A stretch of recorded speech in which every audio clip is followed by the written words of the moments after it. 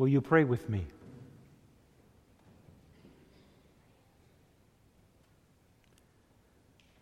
Mine is the sin, but thine the righteousness. Mine is the guilt, but thine the cleansing blood. Here is my robe, my refuge, and my peace. Thy blood, thy righteousness, O Lord my God. In the name of Jesus, amen.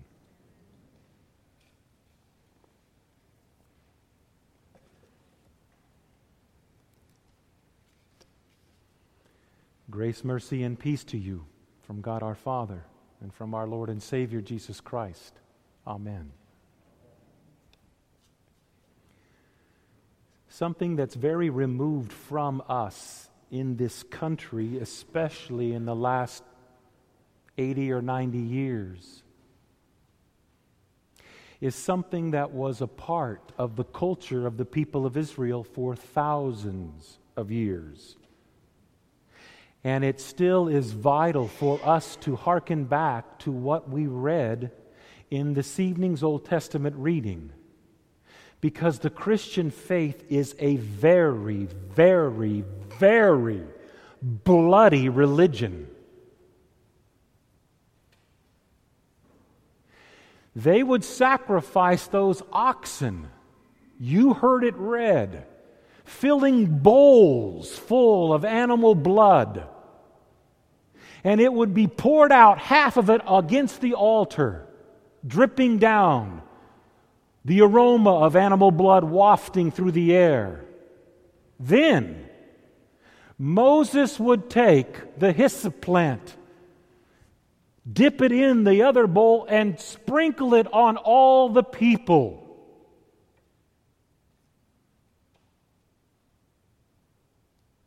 I don't know if you've ever had animal blood on you like that. Maybe if you shot a deer and you gutted it yourself. Maybe if you slaughtered chickens or hogs when you were younger. But that was a regular occurrence, not a once in a lifetime. Annually, obviously, it would happen, and regularly did it happen as a part of their worship. Not as something extraneous, but as a central part of their worship. Was blood a part of it? And was it so a part of the people's lives who worshiped, being spread upon them, splattered? The reason that that's so far removed from us is because none of us get animal blood on us except when we take the steak out of the package or mold the hamburger meat into patties. And what do? We quickly wash it off. We don't want to get some disease.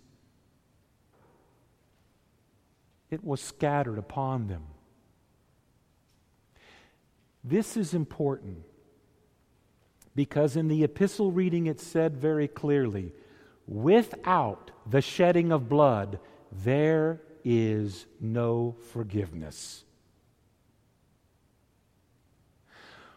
Annually and regularly were those sacrifices done by the priests of the Old Testament practice, and it was never meant to be the end-all. It was regular and annually. And it was always pointing to the one sacrifice, the one lamb that's blood would be shed to take away the sin of the world. As the writer to the Hebrews wrote, once for all was that sacrifice given. No longer do I need to take blood and sprinkle it upon you. You eat it and drink it now. And let's go to this night of Christ's institution of the Lord's Supper. What did he tell his disciples to do? Go make ready the Passover. What did they have to do to get ready the Passover? They didn't go to the local market and have a sacrificial lamb already sacrificed for them. They would have to go with their own bare hands and slit the throat of that lamb. They would have to bleed that lamb out. They would have to skin and gut that lamb. All of this done before they gathered in the upper room with Christ to eat that lamb. The blood of that lamb was on their hands. Cleansed, yes, they probably washed, obviously, but that sacrifice was fresh upon their memory. And now Jesus speaks of blood being shed for them in a sacrifice that would not be sterile, but very full of blood and very bloody. In the early Christian church, the Romans thought the Christians ate and drank blood, literal blood. They thought that early Christian church, the Christians ate their God even. And they were right, weren't they? It just wasn't the blood that you and I think of.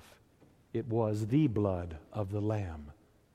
For without the shedding of blood, there is no forgiveness. Each year they had to renew the covenant with their God.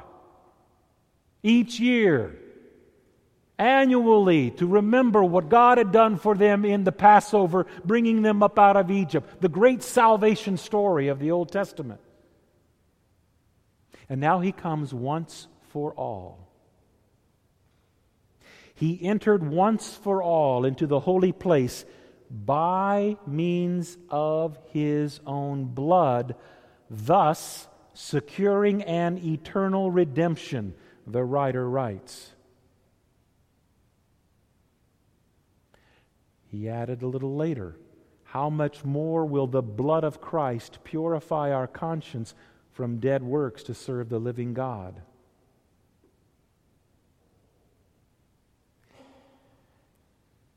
We talk about the blood of the Lamb and the blood covering you and the blood saving you. But you and I don't ever had to interchange or interact with blood like they did in the Old Testament. In many ways, they had a very graphic experience. And you have to remember that the people that watched Christ die watched blood flow from His side and His hands and His feet and His head. Human blood, divine blood at the self-same time. If you've ever smelled human blood, it has a smell. Different than animal, but a smell. That's what covered the sacrifice. There is no such thing as a bloodless sacrifice. There is only a bloody sacrifice, and you eat it and you drink it. For without blood there is no forgiveness. This is the very last thing that He does with His disciples, and in fact not all of His disciples. He only does it with the 12. There were many other hundreds of other disciples, Mary Magdalene and the woman whose son was raised from the dead in the city of Nain, and all those other people. They weren't in the upper room, mind you. It was just the 12. And when He celebrates this, He tells them that He is giving them a new covenant, a new will. Now, if you haven't got a will done, here's a commercial. Get a will done for your kids. It's important. But that will has no power, does it, until what has to happen to you? You have to die. Then the will is put into effect. Then the will has binding power. When Christ gives us His last will and testament, this meal, it cannot be initiated until He dies. And He cannot die without shedding blood. For without the shedding of blood, there is no forgiveness of sins.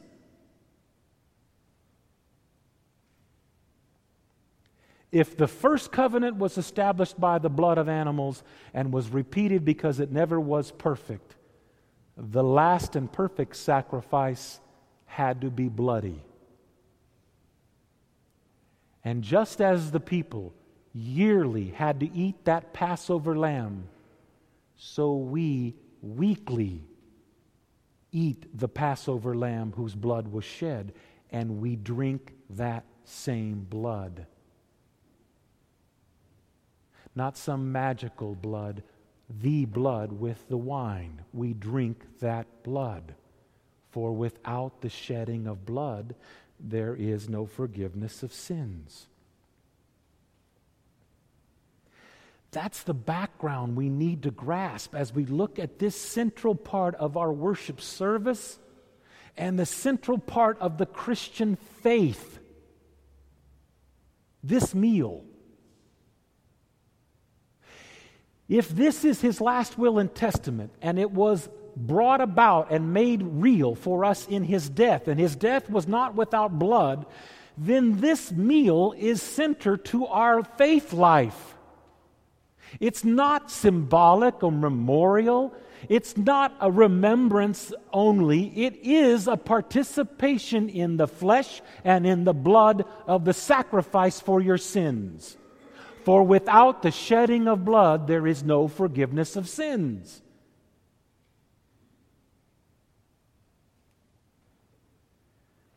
When He comes and says, "Take, eat, this is my body," and they have just sacrificed a lamb and they've eaten it, it is not a quantum leap for them to think, well, of course He's talking about His very flesh. And if that blood they use to mark their door, it's not a broad stretch of the imagination for Him to say, "Drink of it, this is my blood," and they get it. Now, granted, not everybody did. You read John 6, there's some disciples who did believe in Him, but walked away because this teaching about eating His flesh and drinking His blood was too much for them, and they stopped following Jesus. They stopped following Jesus because of this. But not you. You know that without the shedding of blood, there is no forgiveness of sins. You participate in that sacrifice in this meal. As we sang, "Mine is the guilt, you're the righteousness. Mine is the sin, you're the forgiveness. Your blood is that which is my forgiveness." You don't symbolically think about it. You don't memorialistically reflect upon it. You eat it and drink it. That's the gift He gave to His disciples. Then if you go to Acts, and it talks about the early church, one of the things that it mentions, which was the center part of their worship service, was the breaking of bread. That's not a meal like we have in the fellowship hall before a midweek service. That's the breaking of the bread for the meal in the service for His people. It made the center of the worship. When you step into a Lutheran church, you're going to see the altar smack dab in the middle because that's the focus. Not the preacher, not the podium. The sacrifice. And there's the sacrifice once for all that we are blessed to be participants in, one with the other. For without the shedding of blood, there is no forgiveness of sins. In the name of Jesus, amen.